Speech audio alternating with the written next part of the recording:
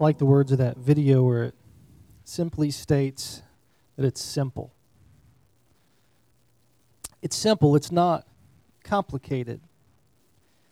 But we have a tendency to make many things in life very complicated. Which is why I think we look forward to this time of year. Summertime, right? You can definitely feel it. Some of you just come back from the beach. Some of you are probably getting ready to head to the beach. Diane and I will be going in a couple of weeks. I know the Jewels here are going to be heading to Mexico. Is that right? Okay. And so vacation, we look forward to that time because the rest of the year things get crazy, don't they? Monday through Friday, there's always something that's demanding of our attention. There's always something to figure out. There's something to fix. There's something that we have to handle next. Diane's telling me stories at work. There was a guy that called up last week that wanted to, blow up a State Farm agency. You know, just crazy things that you're having to deal with on a regular basis. And so when vacation time comes, we love it because it's simple, right? For Diane and I, all we have to do is go out and sit on the beach and do nothing. And she's smiling already, thinking about it. It's glorious, right? Something about being on the beach, for example, and for some of you it might be different things, but in that place, it's just you and God, really. You're just sitting there, you're just enjoying just being. You breathe in, you breathe out. The presence of God is there. You hear the waves crashing. You don't have to worry about everything else. It's really simple. And many of us lament that when we come back. Edie was talking about that with one of the grandkids. Why can't we just stay? Don't you want to just stay in that place? Don't you want to just live in simple? I'm sure many of us would just love to get rid of the complications, but I bring that up because what I want to do this morning is to talk about the simplicity of the gospel, the simplicity of following Jesus. Because as you saw in the video, there's all kinds of lists. There's all kinds of things we say that we need to do. We could come up with a ton of different things. If you're a good Christian, in other words, you do these things. And none of those are bad things. They're essential in many ways, but we could list all sorts of things, okay? Beginning with our devotional time and prayer and memorizing Scripture and telling people about Jesus, and then there's worship, and then there's going to church, and then there's going on mission trips, and then there's what else? We could list lots of things, right? They're all great things. They're all important things, but we can get wrapped up in a big, long list of things. And I want us to realize that it's not complicated this morning. I want you to simplify your perspective today. All those things come into play that we mentioned, but I want us to just simply look at what Scripture has to say. I'm going to give you something I never do. I'm going to give you 4 letters today. I'm going to give you acrostics today that you can walk out with. I want you to hold on to this, okay? So whether Justin's like, yes, all right, how very Southern Baptist of you. All right, and so it's going to be a word, lead. This is the word, lead, L-E-A-D. And the great thing is I didn't plan this in advance. It just kind of happened, okay? So I believe it's from the Lord, but it's lead, L-E-A-D. We're going to begin, and I'm going to tell you what that stands for in a moment, and I believe it'll really help you, okay? We're going to look at Matthew chapter 11, verses 28 through 30. And Jesus is speaking here, and he says, "Come to me, all who labor and are heavy laden, and I'll give you rest." Looking for rest. "Take my yoke upon you and learn from me, for I am gentle and lowly in heart, and you will find rest for your souls. For my yoke is," what's the word? "Easy, and my burden is light." Now, to remind you of this, the yoke that he's talking about here has nothing to do with oxen, as you've probably heard so many times in the past. It's not about oxen and being yoked together. A yoke was a rabbi's cup, if you will, of teachings. It was his collections of teachings. It was the way that he dealt with life. And as people followed this rabbi, they would do the things that he did. You know, Jesus, how do you do your devotional time? You know, one rabbi, he does his at night at 9. The other rabbi, he gets up at 5 o'clock in the morning. He has less people following him around because it's early. No, I'm just joking. But I mean, those kinds of things, how do you do this? Some people say this and some people say that. And what do you say? You see that in the New Testament, in Scripture. People saying that all the time. Others say this, Jesus, what do you say? And Jesus said that his yoke was easy, that it was light. My yoke is easy and my burden is light. Okay, so tell us about that. What does it mean to follow this easy yoke? So let's take a look at another passage in Matthew, because Jesus does a really cool thing and he boils it all down. We've talked about this passage before, but there are many passages of Scripture we need to be reminded of at times, and this is one of those. This is the easiness that Jesus is talking about in Matthew 22, verses 34 through 40. Let's look at this.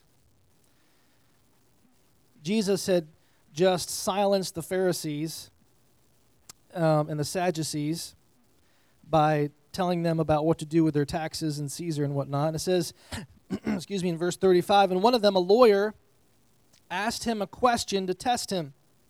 He said, Teacher, which is the greatest commandment in the law?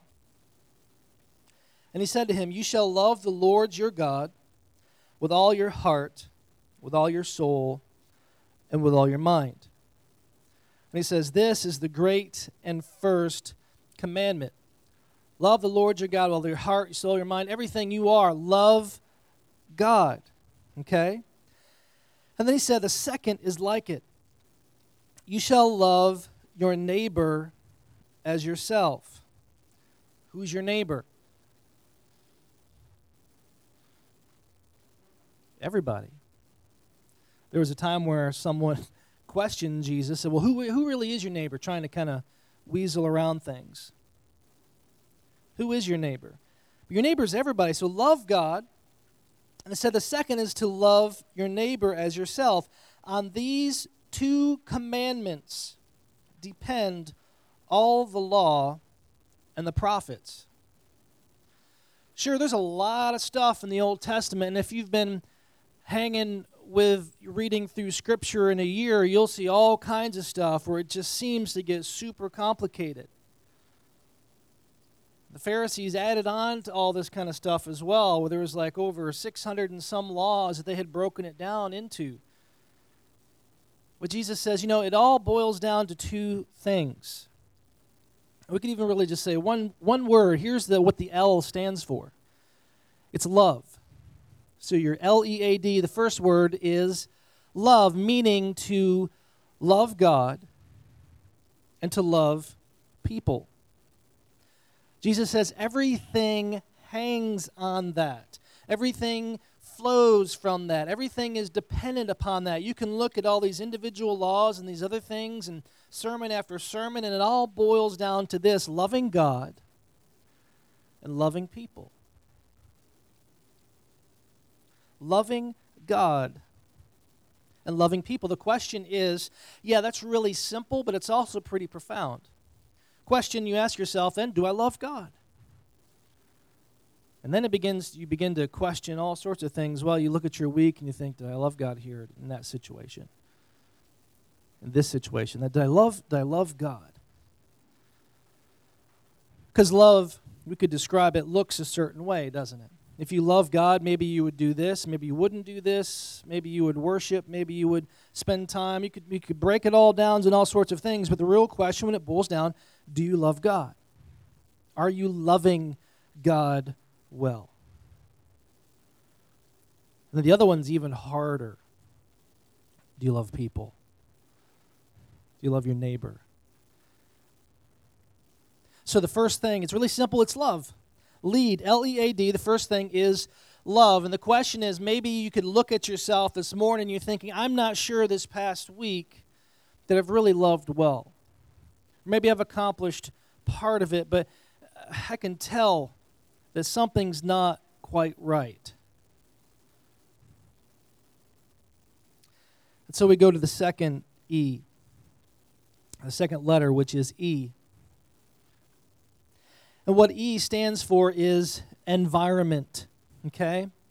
The environment of one particular area, and that's the environment of your heart. Where is your heart?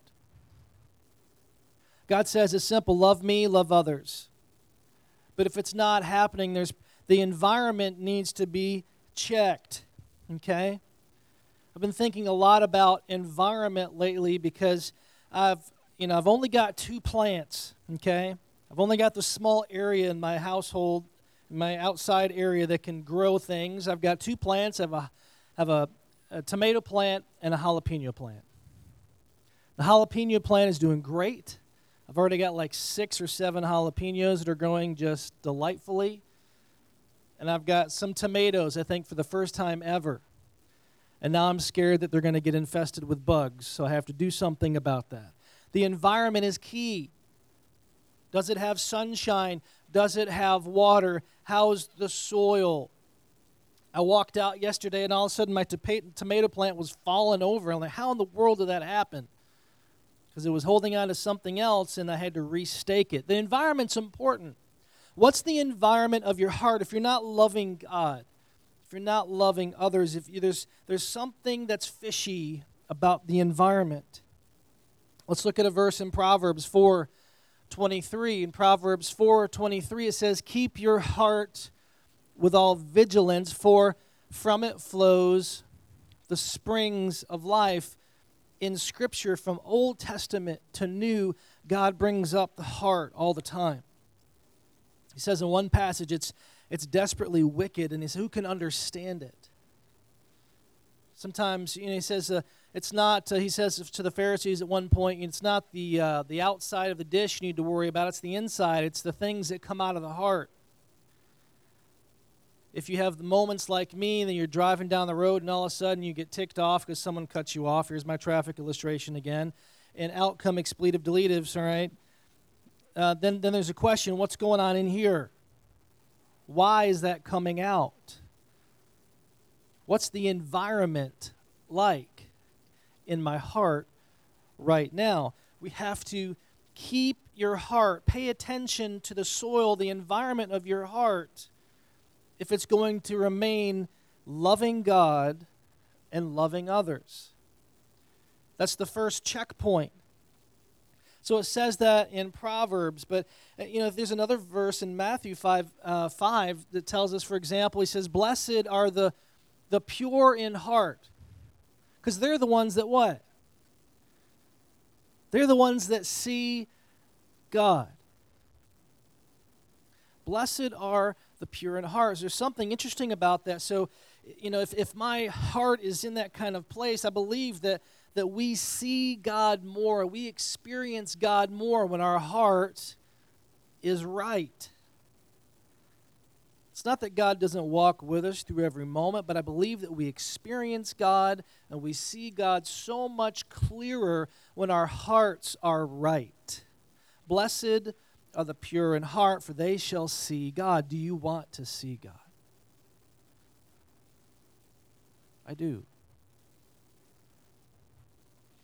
L, love God, love others. E is, again, it's the environment of your heart. Sometimes you don't really quite know what the deal is. Why did, when that car come in front of me and cut me off, that I just cussed that person out? I walk down Main Street and I run into other homeless all the time. And there are other times where I feel more compassionate and other times I just like, dude, just leave me alone. I'm getting tired of being asked for things and I walk down Main Street. But then you're like, well, dude, you're a pastor. How can you feel that way? How can you think that way? You work for a homeless mission. How can you feel that way? How can you think that way? And so my question is, what's going on in my heart? And sometimes you're not even really sure why it came out. Did you ever just snap at somebody and like, where did that come from? There's a verse that comes to mind, and it comes out of Hebrews chapter 4, verse 12. And this is a reason why we need to hang out in Scripture. This is a reason why we need to spend time with God, because it says this in Hebrews. It says, for the Word of God, that it's living and it's active. When you read the Bible, when you read Scripture, when you hear from the Lord, it's not some dull, dusty old book. As you read through the Bible for whatever time you've gone through it, for example, you see new things. And I know it sounds silly to say this, to use this illustration again, but it's like Shrek and the Onion, you know? It's not more complicated than the outside. There's layers. There's layers, okay? You pull back one layer, there's more, there's depth, there's complexity to it, okay? You can read through a passage once and see things. You can read through a passage twice and see more. A third time, even more. Because it's living and it's active. It doesn't mean that the meaning changes, but God's Spirit interacts with you as you read Scripture and shows you things. It shows you the things, and you and all of us, the things we need to see at that moment. It has facets to it, like a diamond. There could be 50 truths there. But what I need to hear right now is that particular one. And as I'm reading through it, it's like God highlights it, if you will, in my mind and says, pay attention to this. The Word of God is living and it's active. It says it's sharper than any two-edged sword, piercing to the division of soul and of spirit. There is no way we, in an earthly way, can distinguish the difference between soul and spirit. But the Word of God is able to cut through. It's able to get straight to the point. It says, of joints and marrow, and discerning the thoughts and the intentions, here we go, of the heart. God knows your thoughts, and He knows your intentions. He knows the why. He knows why that came out. He knows why you said the particular thing. He knows the real reason you did this or that. He knows it. And because He does know that, He can address the condition or the environment of your heart. If we're going to love God and we're going to love others, we have to consider the environment. And so we have to say, God, what's going on in here? He says, spend time with me and I'll tell you. I'll show you what's happening in your heart. I will help discern for you the things that are going on. That's why counseling is so important sometimes for us, right? If you've ever gone to see a counselor, the counselor helps you to lay out the thoughts and to say, let's really examine what's happening on the inside. Because sometimes there's just this stew of stuff that's going on within you. The Holy Spirit, the Bible says, is our counselor. God knows better than anyone the environment of our heart. Let's be reminded of that by looking at another familiar passage in Matthew chapter 13. In Matthew chapter 13, Jesus gives us this great picture of our heart. In verses 13, 1 through 9, we'll look first where he tells the story, and he says, the same day Jesus went out of the house and sat beside the sea, and great crowds gathered about him. So much so, right, that he got into a boat and sat down. And the whole crowd stood on the beach, and he told them many things in parables. Parable is essentially a story with a point to it. He said this, he said, a sower went out to sow. Here's that planting illustration again, right? He's going to plant some stuff. And as he sowed, some seeds fell along the path, and the birds came and devoured them. Other seeds fell on rocky ground, where they did not have much soil, and immediately they sprang up, since they had no depth of soil. But when the sun rose, they were scorched, and since they had no root, they withered away. Other seeds fell among thorns, and the thorns grew up and choked them. Give me the next slide, if you would. And other seeds fell on good soil and produced grain, some 100-fold, some 60, some 30. He who has ears, I love that, let him hear. Wait, doesn't everybody have ears? What is he talking about there? Yeah, maybe not everybody. Majority of us do. But there's a difference between having them and using them, right? As you as parents well know, as you speak to your children. Use the 2 ears. There's a reason he gave you 2 and 1 mouth, right? To listen more than you speak. So he tells the story, but then you're like, okay, what is he talking about? Jesus, what's the deal? His disciples even ask him, why are you telling stories? Why are you, and then he goes down and he explains it in verses 18 through 23. It says, let's take a look. It says, hear the parable of the sower. When anyone hears the word of the kingdom and does not understand it, the evil one comes, this is what's happened, and snatches away what has been sown in his what? What's the word? Sown in his what? It's right there. Heart. So we know that the soil, the planting area that we're talking about here is a person's heart.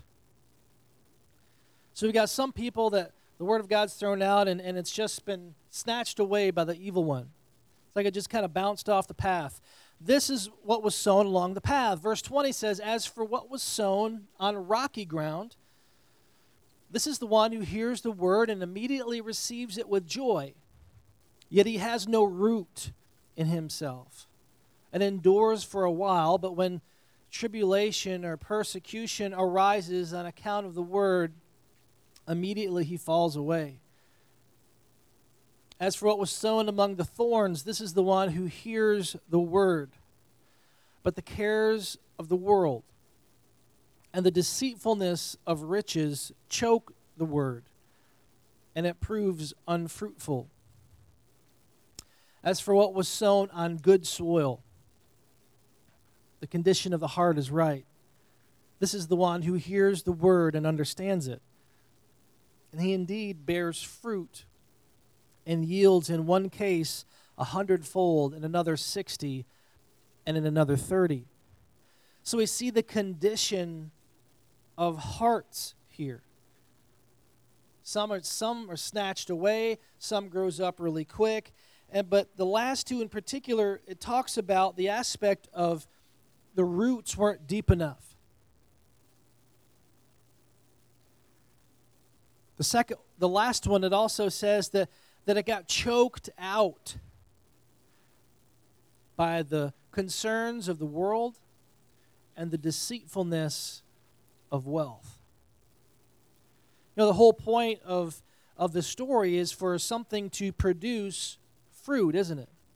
The environment of the heart, the soil of the heart should be in such a way that the fruit of God is produced. What's the fruit of the Spirit? Anybody know? Love, joy, peace, patience, kindness, goodness, gentleness, faithfulness, self-control. Those are the things that are produced by a healthy heart. And so, as we look at the environment, what's the environment of your heart this morning? We need to learn to assess that. If we're going to love God, love others, what's the environment like? Are our roots growing deep? Are we more concerned about things going on around us, or more concerned about wealth? It's amazing how that comes up a lot. Well, I got to work. Yeah, sure, you got to work, but what's the drive, right? What's the passion of your life? So it's love. L is love, and E is environment. What's the environment of your heart? But here's the next one. It's A. We're going to look at the passage first. Turn to James chapter 4, verse 17. James 4:17. A, in this particular case, stands for action. Because in James chapter 4, verse 17, it says this. It says, so whoever knows the right thing to do and fails to do it, for him it's sin. See, knowledge is a dangerous thing. When God gives it to us, he begins to hold us accountable for it. You're almost like, all right, I wish I didn't know anything at all. Too late. God, we see this in Scripture in several places, holds us accountable for the things that we know. He says that, I believe it still might be in James. In particular, it says teachers, you don't want to be a teacher, guys, because they're held to greater account because they know. They understand. Action has to take place from all of this. For not loving God and others, if we know that we need to love God and others, we have to check the condition of our heart, and then we have to see, are we doing something about it? About the knowledge that we have. What are you doing? Feet and hands put in action. He who knows the right thing to do and does not do it, it's sin. L, love. E, environment. A, action. Okay? And here's another great passage that we're going to end on today. We're going to turn back to Luke chapter 13. In Luke chapter 13, we see this interesting story.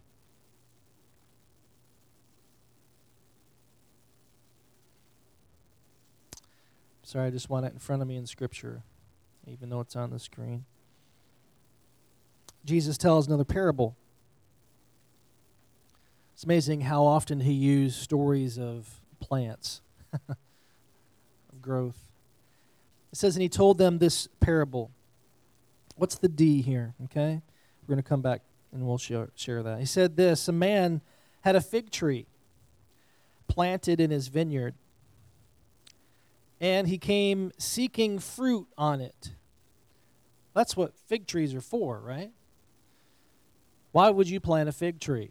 You don't plant fig trees for their beauty. You plant fig trees to get figs. He planted it, and said he came to find fruit, and he found none. And he said to the vine dresser, look, for 3 years now I've come seeking fruit on this fig tree, and I find none. He says, cut it down. Why should it use up the ground? If you own a lot of property, you're thinking, what are you talking about? There's all kinds of space around here, right? Not if you're in my yard. There's one area, as I said, that gets sun. If that jalapeno is not producing, pull it out, put something else, right? What's the deal? Cut it down. Why should it use up the ground? And he answered him, sir, no, let it alone this year also, until I dig around it and put on manure or some fertilizer, right? Then if it should bear fruit next year, well and good. But if not, you can cut it down. There are moments that we might look at ourselves and we just feel like nothing's growing. Nothing's producing. And the D in this case, L-E-A-D, stands for dig. Okay? Maybe there's there are moments where we kind of need a little bit of fertilizer. There are moments where we need to, as it says in Timothy, for things to be fanned into flame. This might be a time in your life you realize, I need to do something different, right? The same old things, something's got to be changed up. What is fertilizer for a believer? What does it mean to dig around in your life and to sprinkle the fertilizer, if you will, to grow?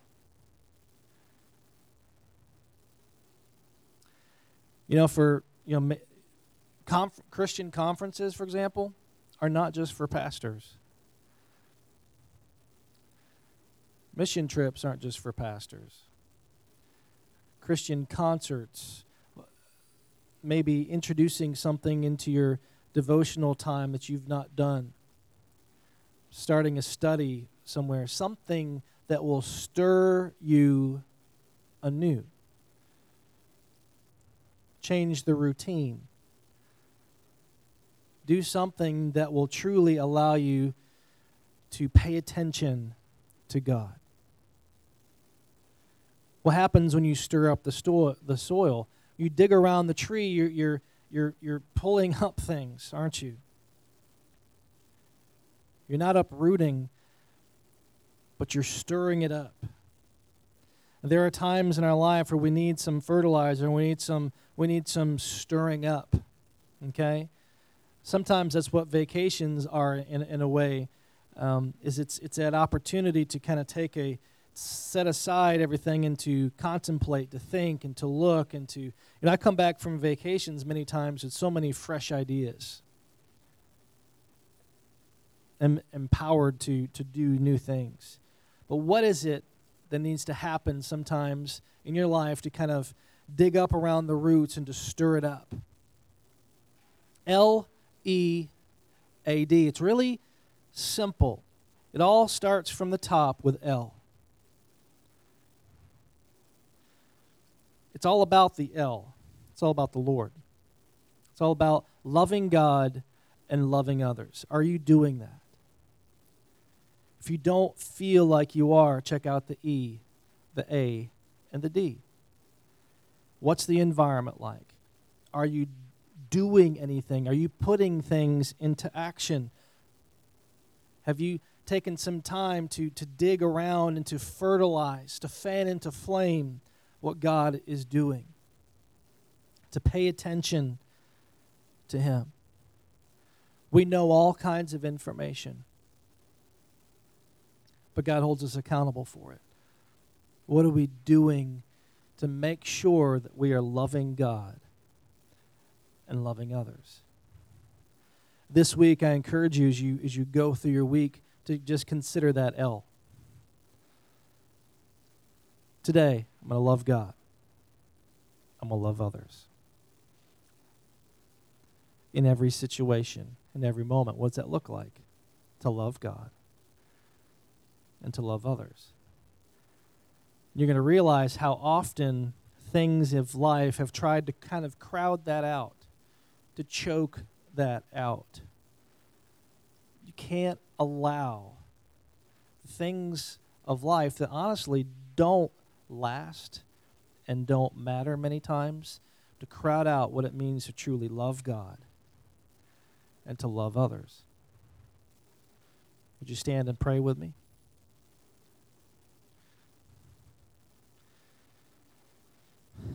Lord, it's not complicated, it's simple, isn't it? Lord, help us to just simply love you and to love others. Lord, we pray that that would be the focus of our lives.